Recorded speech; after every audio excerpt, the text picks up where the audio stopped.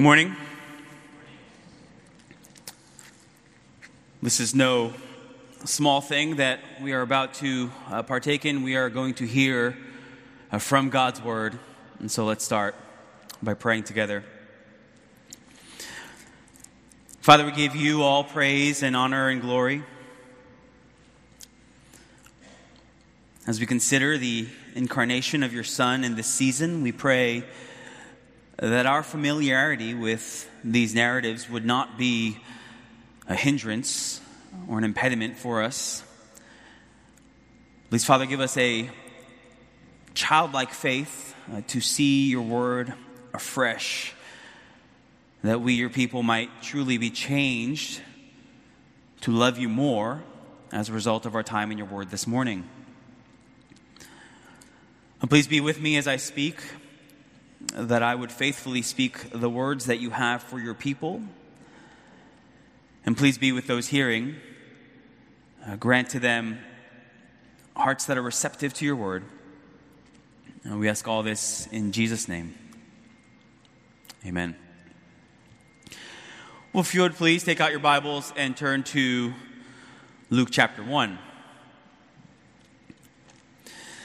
Here at First Baptist Church, we've been making our way through the Gospel of Luke, and this morning we find ourselves in an appropriate passage for this Christmas season, the Annunciation to Mary of the birth of our Lord Jesus Christ. Now, if you've been a Christian for any length of time, you are probably familiar with this story, and maybe you've even heard a sermon or two from this text. And so even as I just prayed, right, that God would help us in this regard, we need to be on guard lest we harden our hearts because of our familiarity with this text. Right? God's word is so rich, it's so deep, it's inexhaustible, and so let us never think that we don't need to hear from even the most familiar of texts. So look along as I read our passage, Luke chapter 1, verses 26 through 38. In the 6th month, the angel Gabriel was sent from God to a city of Galilee named Nazareth, to a virgin betrothed to a man whose name was Joseph of the house of David. And the virgin's name was Mary. And he came to her and said, "Greetings, O favored one, the Lord is with you." But she was greatly troubled at the saying, and tried to discern what sort of greeting this might be. And the angel said to her, "Do not be afraid, Mary, for you have found favor with God. And behold, you will conceive in your womb and bear a son, and you shall call his name Jesus. He will be great and will be called the Son of the Most High.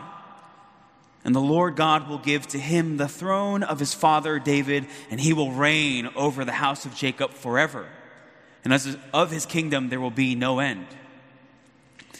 Mary said to the angel, "How will this be, since I am a virgin?" And the angel said to her, "The Holy Spirit will come upon you, and the power of the Most High will overshadow you. Therefore, the child to be born will be called Holy, the Son of God.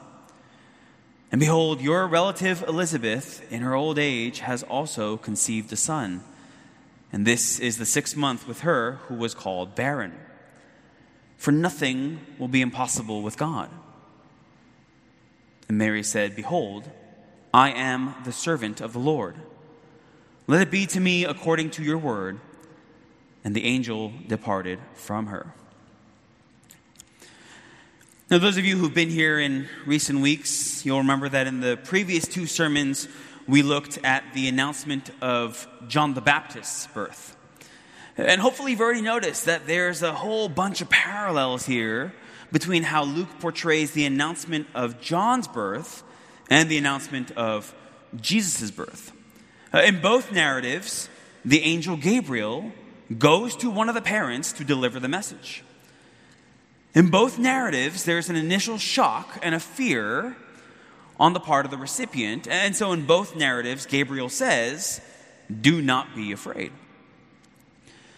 In both narratives, there's a humanly impossible, miraculous pregnancy that's announced. In both narratives, in terms of the message itself, the name of the child is given by God. the greatness of the child is proclaimed, the role of God the Holy Spirit is emphasized, and then what the child is going to do in terms of the kingdom of God is laid out. In both narratives, the person receiving the message then asks a question. And in both narratives, Gabriel gives the person a sign of assurance. Hopefully you see that. Luke intentionally is paralleling these two accounts of John the Baptist and Jesus in this way. And we're going to see these two threads then intertwine in the next section when Mary goes to visit Elizabeth. And then, of course, later in the book, they're going to intertwine once again when John goes as the forerunner before Jesus, the Messiah. Let me say one more thing by means of introduction before we get to our text, because I think this is a point of confusion for many Christians. When you think about the birth of Jesus, his early childhood, you typically think about the first two chapters of Luke and the first two chapters of Matthew. But the differences between Luke and Matthew, covering this same time period of Jesus' life, well, the differences have caused some Christians to stumble. Like, why does Matthew completely leave out all of this stuff about John the Baptist while Luke includes all this detail? And why does Luke tell us about the angel appearing to Mary, but Matthew tells us about the angel appearing to Joseph? Why does Luke tell us about the shepherds, the angels? Matthew does not. Why does Matthew tell us about the wise men, the flight to Egypt? And Luke does not. Are these accounts contradicting one another? Or maybe Luke just wasn't thorough enough in his research. What's going on here? Well, I think the answer to all those questions is in the introduction of the book. Remember, never skip the introduction. Luke, in putting together his account, he has studied the pre-existing sources. Right? Inasmuch as many have undertaken to compile a narrative of the things that have been accomplished among us, and that many probably includes the Gospel of Matthew. And so Luke gives special focus here to those events and to those details that Matthew doesn't include in his account, perhaps with Mary herself as one of his sources. And so it's kind of a lose-lose when it comes to critics of the Bible, because when the Gospels cover the same stories, it's like, oh, well, they're just copying off each other. And when the Gospels cover different stories, it's like, well, those are incompatible. But as Christians, believing that the Bible is true, believing that God has preserved his word for us, well, I think we have the most logical conclusion, which is that the Gospel of Matthew and the Gospel of Luke are God's words, two true accounts that when put together, now they give us a fuller picture of the life of Christ. Now I want you to keep that in mind, because later in the sermon, we're going to come back to a section of Matthew's account that's not in Luke's, that I think is going to help us to understand our text from Luke a little better. Getting back to our text, chapter 1, verses 26 to 38, we remember that when we talked about John the Baptist's announcement about his birth, we split it up into two sermons, right? We spent the first week talking about Zechariah and Elizabeth, and then the second week talking about the promised son, John the Baptist. Well, I kind of like that. So we're going to do the same thing here with this passage. This morning, I want to talk to you about Mary. And then next Sunday, we're going to talk about the specific promises made about Jesus in this text. Nothing like a two-part sermon to keep the people coming back for more. Right? So we've got today, part one, we're going to look at Mary. And if you're taking notes, I've got 3 points for you. Point number 1 is Mary's background. Point number 2 is Mary's favor. And then point number 3 is Mary's submission. Her background, her favor, and her submission. So point number 1, Mary's background. Look at verses 26 and 27. In the 6th month, the angel Gabriel was sent from God to a city of Galilee named Nazareth, to a virgin betrothed to a man whose name was Joseph, of the house of David. And this virgin's name was Mary. In the 6th month, you say, well, in the 6th month of what? Well, look back to verse 24. Elizabeth kept herself hidden for the first 5 months of her pregnancy. Well, in the 6th month of her pregnancy, and now you see how our story here is going to set up Mary's later visit to Elizabeth. Well, the same angel Gabriel who earlier appeared to Zechariah is now appearing to Mary. Now, if you're Gabriel, that's pretty exciting. Remember how Peter tells us, 1 Peter chapter 1, that God's redemption of man is something so wonderful that it's something that angels long to look into? Well, this is the second time in 6 months that Gabriel has been entrusted to deliver a message pertaining to that redemption. That's got to be pretty exciting for him. But consider the major difference in these two assignments. The first message, the message that he brought to Zechariah, well, that happened at the central place of worship, right? In Jerusalem, in the temple, in the holy place. And it was delivered to Zechariah, the priest, as he's performing his once-in-a-lifetime, chosen by lot, this is awesome responsibility of lighting the incense. Zechariah's inside, he's doing his thing. Faithful believers are gathered outside in the courtyard praying. Jerusalem, the temple, the priest inside the holy place, God's faithful remnant is gathered outside. That's where messages like this are supposed to be delivered, right? But now consider this second assignment. Not going to go to Jerusalem this time. Not going to go to Rome or Damascus or Carthage or Alexandria or any of those influential cities. Look at verse 26. Gabriel was sent from God to a city of Galilee named Nazareth. If I told you that I was going to Los Angeles or Chicago, all of you would know exactly what I mean, right? Because those are big, famous cities. But if I told you I was going to Sugar Hill, most of you don't know where that is. So I'd have to say, I'm going to a city in Georgia named Sugar Hill. Luke doesn't say Gabriel was sent from God to Nazareth, probably because he assumes that many of his readers have never heard of Nazareth. No, it's a city of Galilee named Nazareth. Compare that to when Gabriel appeared to Zechariah. Luke doesn't tell us where the temple was located, because all of his readers would have known exactly where the temple was, in Jerusalem. But Nazareth, I mean, we know about Nazareth, because of course we know about Jesus. But back then, Nazareth was as insignificant as a town could be. It's never mentioned once in the Old Testament. We don't have a single extra biblical source from that time period that mentions Nazareth. That's not surprising, because it was an obscure small town. One guess is that the population was about 500 people. I thought about this. I think there's 500 people in my apartment building. This is a small town. And even those who knew about Nazareth, well, let's just say that they didn't exactly think of it in the best light. You remember what Nathanael said in John chapter 1. Philip first tells him about this Jesus of Nazareth. Can anything good come out of Nazareth? And it's not just Nazareth that's being held in low regard. It's also the whole wider region of Galilee. No prophet arises from Galilee. The entire region was viewed as unimportant, backwards, and nondescript. I was going to illustrate by making fun of a flyover state here, but it seems that every time I do that, I meet someone after the service, and they're like, oh, I'm actually from Indiana. And it's like, okay, well, that's kind of awkward. So I'm going to pass this time, but you get the idea.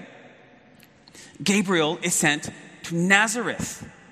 But it's not just the place that's obscure, it's also the person, because Gabriel is sent to Mary. I made the point earlier in the chapter that Zechariah was kind of a nobody, but at least Zechariah was a priest. And on that particular day, Zechariah was the priest who was chosen to burn the incense at the temple, right? So even if he's not a significant person, at least he's involved in a significant task. Mary, she is about as insignificant in terms of her background as Bible characters get. Look at Luke 1. We are told nothing about her. Nothing about her family. Nothing about her background, at least not yet. Really, the only thing that we know from this text about her is her marital status. That she's a virgin betrothed to a man named Joseph. You say, what does that mean? Well, betrothal back then, kind of like our engagement. And friends, let me tell you, if there is one church in this land that knows about engagements, it's the First Baptist Church in the city of New York. But betrothal back then was also very different from engagement, or what we think of as engagement, in the sense that it was much more formal, much more binding. And so when a man and a woman would get betrothed back then, there would be a formal ceremony. Vows would be exchanged before witnesses. Importantly, the dowry would be paid by the groom's family to the bride's family. But then everybody would go back home. The man would go back to his home. The woman would go back to her family's home. They would just kind of carry on as before. And then it's about a year later that they would actually get officially married. And so just to illustrate here, just for the purposes of kind of understanding it in our context, it's kind of like if you went to a wedding and they did all the giving of the bride stuff and the exchanging of the vows and the promises. But then just before the pronouncement as husband and wife, you kind of take like a year-long break. And then you come back in a year or so to finalize the marriage, and you actually do the pronouncement and the reception and the party and all of that. All that to say, there is no legal commitment in our society when a couple gets engaged. But back then, when a couple was betrothed, there was a binding legal commitment. It was so official that if you look at Matthew chapter 1, Matthew mentions Mary being betrothed to Joseph, and then in the very next sentence refers to him as her husband, Joseph. Right? It's that binding of a commitment. They're basically husband and wife at that point. And so the only two ways that a betrothal could be broken off was by death or by divorce. All right, keep that in mind. We're going to get back to that in a bit. Going back to Mary, though, we're just not told much about her at all. We're only told about the fact that she is betrothed to Joseph. And from that, given the culture of that day, we can deduce that she was probably a young teenager at that point. Point number one, Mary's background. But let's put this all together now. You've got this teenage girl, completely insignificant by any social standards back then. And the only thing that we know about her is that she is about to become a carpenter's wife. An insignificant girl from an insignificant town located in a region that was largely an afterthought in Israel. Like, you could not draw up a less grand, less spectacular entrance for the Son of God than this. At least until he's born in a manger. But that just seems to be God's MO throughout the Scriptures. To send his only begotten Son to take on human flesh, and to do so using the womb of a nobody from nowhere. It's maybe not how you or I would have drawn it up. Certainly not how Hollywood would have drawn it up. Once again, we're reminded, my thoughts are not your thoughts. Neither are my ways your ways, declares the Lord. In 1 Corinthians chapter 1, consider your calling, brothers. Not many of you were wise according to worldly standards. Not many were powerful. Not many were of noble birth. But God chose what is foolish in the world to shame the wise. God chose what is weak in the world to shame the strong. God chose what is low and despised in the world. Can anything good come from Nazareth? Even things that are not, to bring to nothing things that are, so that no human being might boast in the presence of God.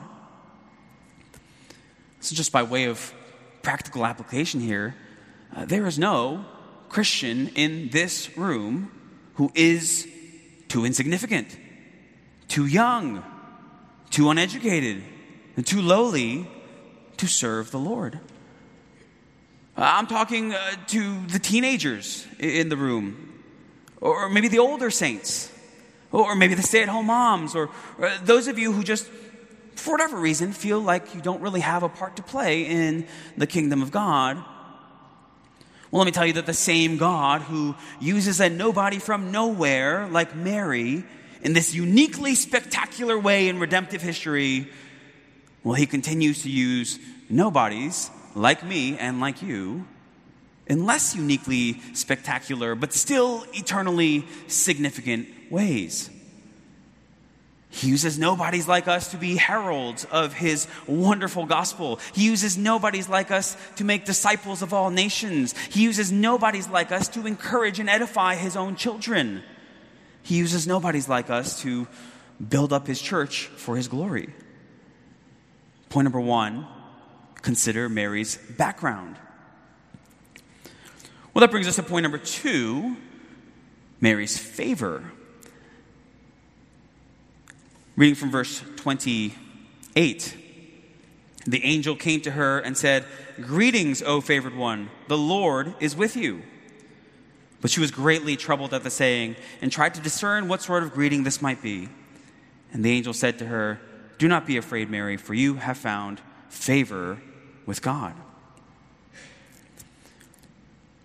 Verse 28, look at how Mary is called, "O favored one." And then verse 30, "Mary, you have found favor with God." That word for favor, the Greek word charis, it's a word that's typically translated grace. And so we could translate this, "O graced one, you have found grace with God." Grace, we sang about it this morning, the unmerited favor of God. And isn't that exactly the sense that we get from this passage? That any good that God would show to Mary is unmerited. That the passage tells us absolutely nothing about her that would in any way set her apart as deserving of grace or favor. You'll remember earlier in the sermon I pointed out how Luke intentionally parallels the birth announcements of John and Jesus. Now, noticing those similarities is important because it draws our attention to the differences. It's kind of like those spot the differences coloring sheets. You know what I'm talking about? Like Highlights magazine, where you got the two pictures and they're exactly the same, but there's 6 differences and you got to find them. Well, what makes those differences stand out is that everything else is exactly the same. Now, we're going to talk about a lot of those differences next time, right? The ways in which Jesus is clearly portrayed as being superior to John. But there's another major difference I want you to notice right now with regard to the parents. Because you remember how the account about Zechariah and Elizabeth started off in verse 6. They were both righteous before God, walking blamelessly in all the commandments and statutes of the Lord. Well, what about Mary? Absolutely nothing. Now, I am not implying that Mary was not herself a faithful and upright person. We're going to see at the end of the sermon, she was a faith-filled woman. We're going to see in a few weeks when we study the Magnificat that she was a young woman who loved the scriptures and loved her God. But is not the lack of commendation for Mary striking? Especially when juxtaposed with the obvious commendation that was given to Zechariah and Elizabeth. And that draws our attention further to the charis, the grace that she receives. Unmerited, unearned, undeserved favor and grace. Unmerited, unearned, undeserved favor and grace, and that she would have the honor of carrying the Lord Jesus Christ in her womb. Look at verse 31. "Behold, you will conceive in your womb and bear a son, and you shall call his name Jesus." We're going to talk about that in depth next Sunday. But for now, just consider the unique favor that has been bestowed upon Mary in allowing her to play that role. No woman is ever going to do that again.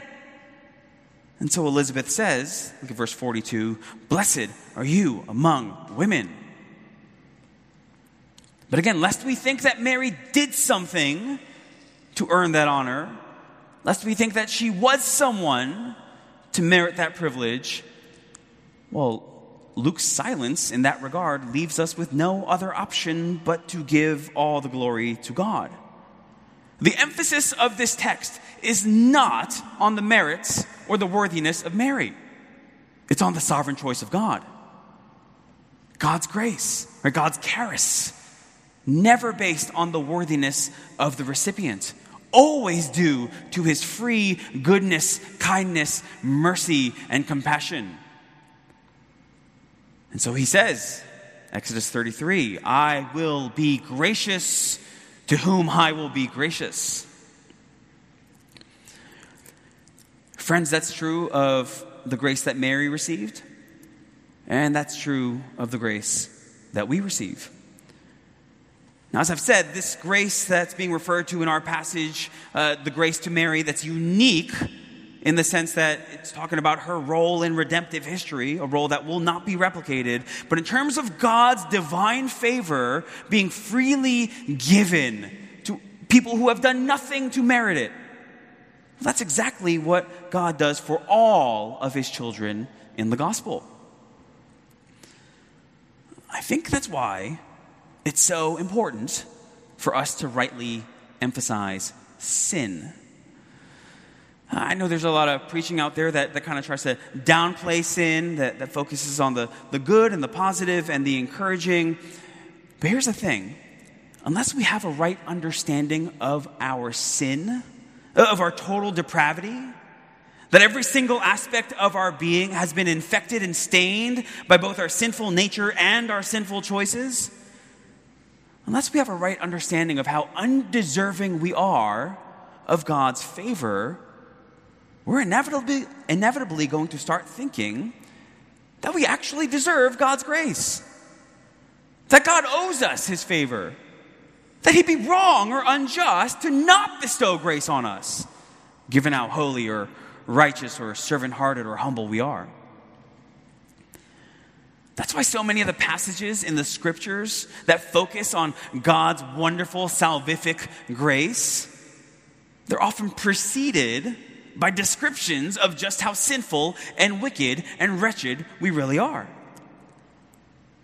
1 Corinthians 6:11, you were washed, you were sanctified, you were justified in the name of the Lord Jesus Christ and by the Spirit of our God. And you read that and you think, yeah, I am pretty awesome. Of course God should wash me and sanctify me and justify me. Hold on, buddy, you got to go back to verse 9. Or do you not know that the unrighteous will not inherit the kingdom of God? Do not be deceived. Neither the sexually immoral, nor idolaters, nor adulterers, nor men who practice homosexuality, nor thieves, nor the greedy, nor drunkards, nor revilers, nor swindlers will inherit the kingdom of God. And here it is, such were some of you. But you were washed, you were sanctified, you were justified in the name of the Lord Jesus Christ and by the Spirit of our God. Such were some of you, as in you did nothing to deserve or merit this grace, but God freely bestowed it upon you. Ephesians chapter 2, God being rich in mercy, because of the great love with which he loved us, even when we were dead in our trespasses, made us alive together with Christ. By grace you have been saved. But again, before you start feeling too good about yourself, you need to go back to verses 1 through 3. You know, those verses that describe you as being dead in your trespasses and sins, children of wrath, following the devil, basically completely undeserving of that grace by which you have been saved. So let me just speak to those of you in this room who are not Christians. We said it generally, that all of us are sinners. But now let's get really specific. You are a sinner. And because you are a sinner, you deserve the wrath of God. You deserve an eternity in hell. But again, I remind you, God is gracious. God is full of grace towards undeserving sinners like me and like you. I mean, think about it. God has already been very gracious to you even this morning in bringing you to this place that you might hear this gospel message, right? That in itself is a grace. To hear this gospel message that Christ died for sinners like you, and that if you would repent and believe, put your trust in Jesus' death and resurrection, you too can be saved. That alone is the grace of God, that you might hear that salvation message. And so I say to you, today is the day of salvation. Today is the day to cry out and call upon the name of the Lord that you might be saved. O favored one, you have found favor with God. O graced one, you have found grace with God. All of God's grace, right? Whether it's to Mary, allowing her to become the mother of Jesus, or it's to us, giving us the right to become children of God. It's all of his free and sovereign choice. Point number 2, Mary's favor. Before we move on, though, let me speak briefly about a false teaching that's kind of embedded in this passage, that kind of comes out of this passage. The Catholic Church teaches a lot of unbiblical things about Mary, her perpetual virginity, her immaculate conception, her assumption, and all of those are unbiblical, all of those are heretical. But with regards to our passage, right, remember verse 28. Remember where Gabriel says to Mary, "Greetings, O favored one."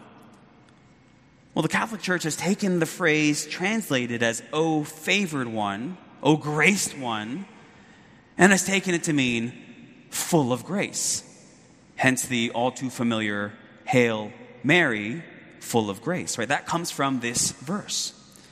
And it's used to support this idea that Mary herself is a fountain or a dispenser of grace, that she is the one to whom the faithful believer should look for grace, that she is the mediatrix of all grace. Unless you think I'm just setting up a straw man argument here, let me read from the papal decree of Pope Pius IX. Right? This is official Catholic dogma. Right? This is spoken ex cathedra. Begin quote.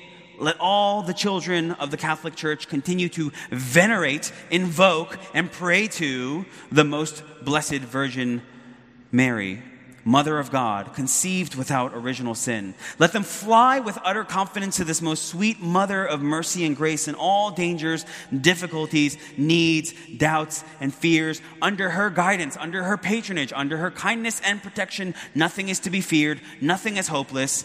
And since she has been appointed by God to be the Queen of heaven and earth, and is exalted above all the choirs of angels and saints, and even stands at the right hand of her only begotten Son, Jesus Christ our Lord, she presents our petitions in a most efficacious manner." End quote. That is blasphemous. That takes the roles and functions of Christ and gives them to another. That's unbiblical. 1 Timothy 2:5, there is one God and one mediator between God and men, the man Christ Jesus. It's also ridiculous. Mary hasn't heard a single prayer since she died. She's too busy worshiping her Savior in eternity. But going back to our passage, remember what we said earlier about how this passage so clearly portrays Mary as the recipient of grace. Well, to say that she herself is full of grace, that she can bestow and give grace, well, that misses the point of our passage. The emphasis of this text is not at all on Mary's worthiness. It's all on God as the free giver of grace. A side note here, something for you to think about this afternoon. If Mary is due all of this veneration, don't you think her name would have come up a little bit more in the New Testament? Not once in the epistles, in any of the letters of the New Testament, does the name Mary appear. And so you're telling me that there is one to whom God's children should fly with utter confidence, but like Paul and John and James, they're like, we're not going to tell the people about that. We're going to hold out on them about that. It's ridiculous. But remember, the reason I'm spending time on this is because this is not just a random, obscure, false teaching from some fringe group. Like, well, that's wacky. No, friends, we live in a city in which something like 1/3 of the population at least professes to be Catholic, identifies as Catholic. And so this is something that the people whom we work with and live with and go to school with believe, or at least would say they believe. And therefore, it is something that we as Bible-believing Christians have to know where we stand. Point number 2, Mary's favor. Mary is a recipient of God's free favor and grace. So we've got Mary's background, and we've got Mary's favor. Point number 3, Mary's submission. Look again at verses 34 to 38. Mary said to the angel, "How will this be, since I am a virgin?" And the angel answered her, "The Holy Spirit will come upon you, and the power of the Most High will overshadow you. Therefore, the child to be born will be called Holy, the Son of God. And behold, your relative Elizabeth in her old age has also conceived a son, and this is the 6th month with her who was called barren, for nothing will be impossible with God." Mary said, "Behold, I am the servant of the Lord. Let it be to me according to your word." And the angel departed from her. So let's keep our focus on Mary by saving verse 35 about the incarnation for next week. What do the other verses tell us about point number 3, Mary's submission? Let's start with a question in verse 34. How will this be, since I am a virgin? Look at your footnote in the ESV. It's literally, since I do not know a man. 2 things that we should note about that question. First, the question, the very fact that Mary would ask that question, tells us that she understands Gabriel's message about having a son to mean that she's going to conceive and bear a son now, as opposed to many years from now in the future. Because if her understanding was that she was going to give birth many years from now, she would naturally deduce that after she finalized her marriage to Joseph, they would have a son, and you shall call his name Jesus. And we'll talk about what Gabriel says about Jesus next week, but for now, notice that one of the promises is that Jesus would rule on the throne of his father David. That's in verse 32. But now look at how Joseph is described in verse 27 as being of the house of David. And so again, if she understood Gabriel's message to refer to future events, well, the natural inference would be that the child would be hers and Joseph's. But clearly, given the question, how will this be since I am a virgin, she understands Gabriel to be talking about a conception that would happen immediately.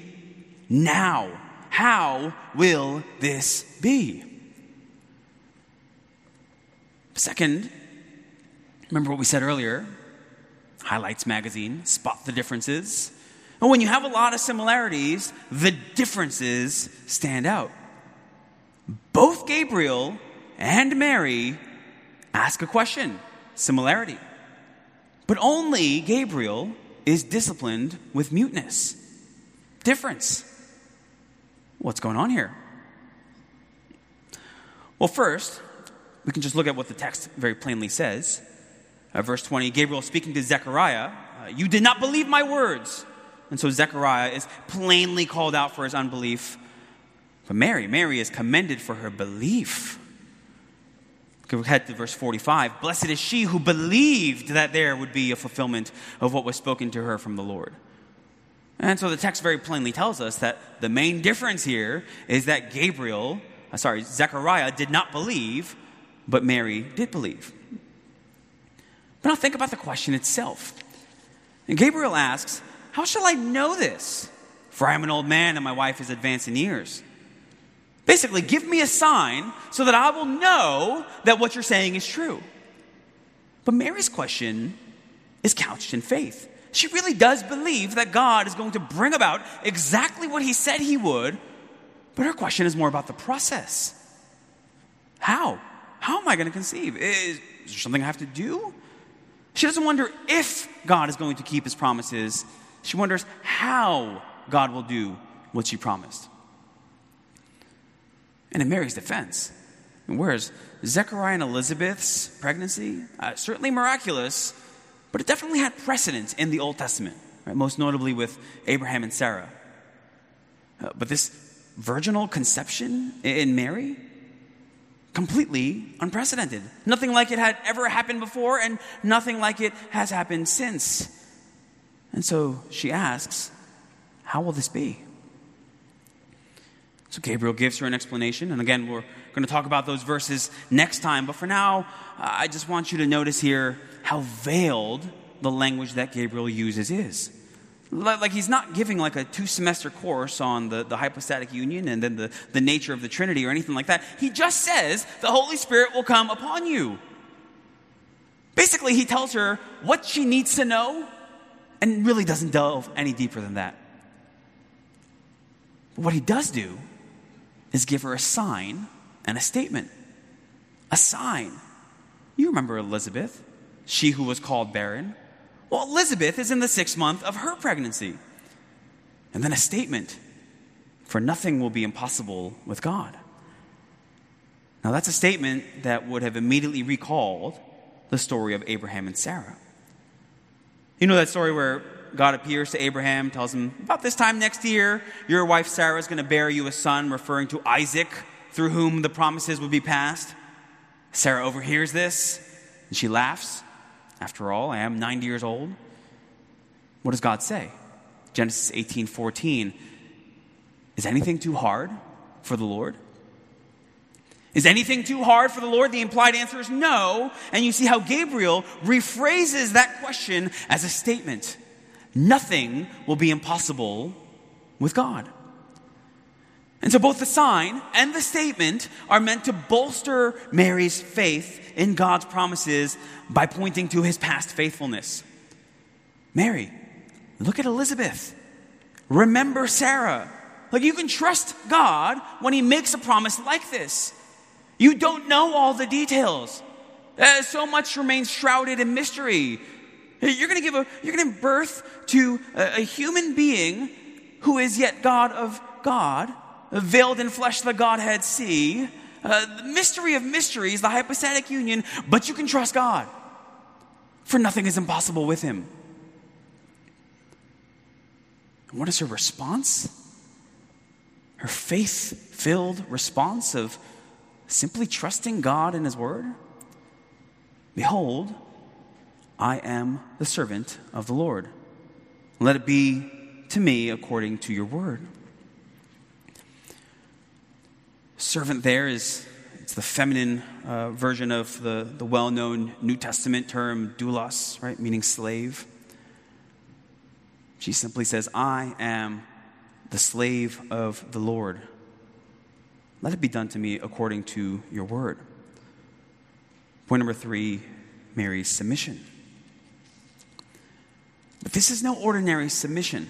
I think this gets lost on us sometimes because of our familiarity with this text. This would have been an incredibly costly submission for Mary. I mean, think about it. She's just a small town girl in 1st century Israel. Like, her life's goals and dreams and aspirations were probably just to get married, have a family, and just be faithful in those ways. If she got pregnant before she was married, well, that would surely ruin her life.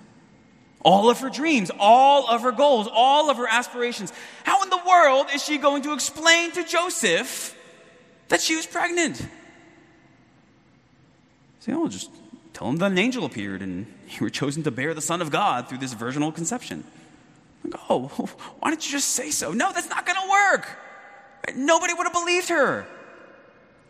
Surely she would have been accused of adultery. And while it doesn't seem like they practice the death penalty for adultery, surely Joseph would have filed for divorce. And surely she would carry that scarlet letter, Hester Prynne, for the rest of her life. Any chance of just a life, just a respectable life as a member of society were thrown out the window. And even as all of that must have been swirling around in her head, my life as I know it might be over. Yet she trusted the one making the promises. She trusted the one whose word never fails. She trusted the God with whom nothing is impossible. I am the slave of the Lord. Let it be done to me according to your word. Reminds us of Job. Though he slay me, I will hope in him. Or maybe Esther. If I perish, I perish. Or her son. Nevertheless, not my will, but yours be done. Point number 3, Mary's submission. Perhaps we as Protestants, we can respond to the Catholic Church's extremely unbiblical and idolatrous veneration of Mary, and we can go so far the other way that we neglect to see her as a wonderful example of submitting our lives to God's will. Or just seeing God's plan as infinitely better and wiser than anything that we could concoct. Or seeing God's word as worthy of all of our trust in spite of the circumstances. But in a story that just shines so brightly with God's grace, it's fitting that even in her costly obedience and submission, Mary is once again going to be a recipient of God's grace. This is just something that really struck me in my study this week. God is so gracious. God is so kind to Mary, his servant. But we can't see that just by reading the Gospel of Luke. This is where we've got to turn to the Gospel of Matthew. Remember what we said earlier about how these two Gospels complement each other, and together they give us a fuller picture of the life of Christ. Well, look at Matthew's account of how God sent an angel to Joseph. Matthew chapter 1. Now, the birth of Jesus Christ took place in this way. When his mother Mary had been betrothed to Joseph, before they came together, she was found to be with child from the Holy Spirit. Well, that's Luke chapter 1. And her husband Joseph, being a just man and unwilling to put her to shame, resolved to divorce her quietly. But as he considered these things, behold, an angel of the Lord appeared to him in a dream, saying, Joseph, son of David, do not fear to take Mary as your wife, for that which is conceived in her is from the Holy Spirit. She will bear a son, and you shall call his name Jesus, for he will save his people from their sins. All this took place to fulfill what the Lord had spoken by the prophet. Behold, the virgin shall conceive and bear a son, and they shall call his name Emmanuel, which means God with us. When Joseph woke from sleep, he did as the angel of the Lord commanded him. He took his wife, but knew her not until she had given birth to a son, and he called his name Jesus. Do you see God's grace to Mary in that? She was going to obey anyway. Right? She wasn't like, all right, God, that's fine. I will obey you. But you've got to send the angel to Joseph too. Like, you've got to explain this thing to him. She doesn't do that. But our God is a gracious God. He is compassionate towards his children. Here he is abundantly merciful to his daughter Mary in sending the angel to Joseph. Do not fear to take Mary as your wife. That which is conceived in her is from the Holy Spirit. You see God's grace. How am I going to tell Joseph? Well, she doesn't have to, because God tells him. How am I going to raise this child by myself as a divorcee? Well, she doesn't have to, because God will give her Joseph as a husband. How can I possibly do any of this? Well, she can, by the grace of God. Because friends, here she is dealing with the God of all grace. The God of infinite, matchless, marvelous grace.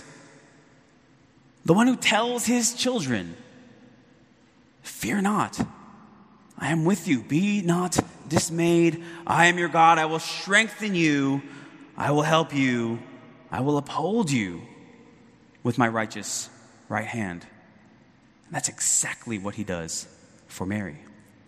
And that's exactly what he does for each and every one of his children. Let's pray. Father, you are the God of all grace. Father, we praise you for you bestow your grace on undeserving, wretched sinners like us, like Mary, like Joseph, like all of your children. Father, we pray that you would give us, your people, just a fresh understanding of how marvelous your grace is.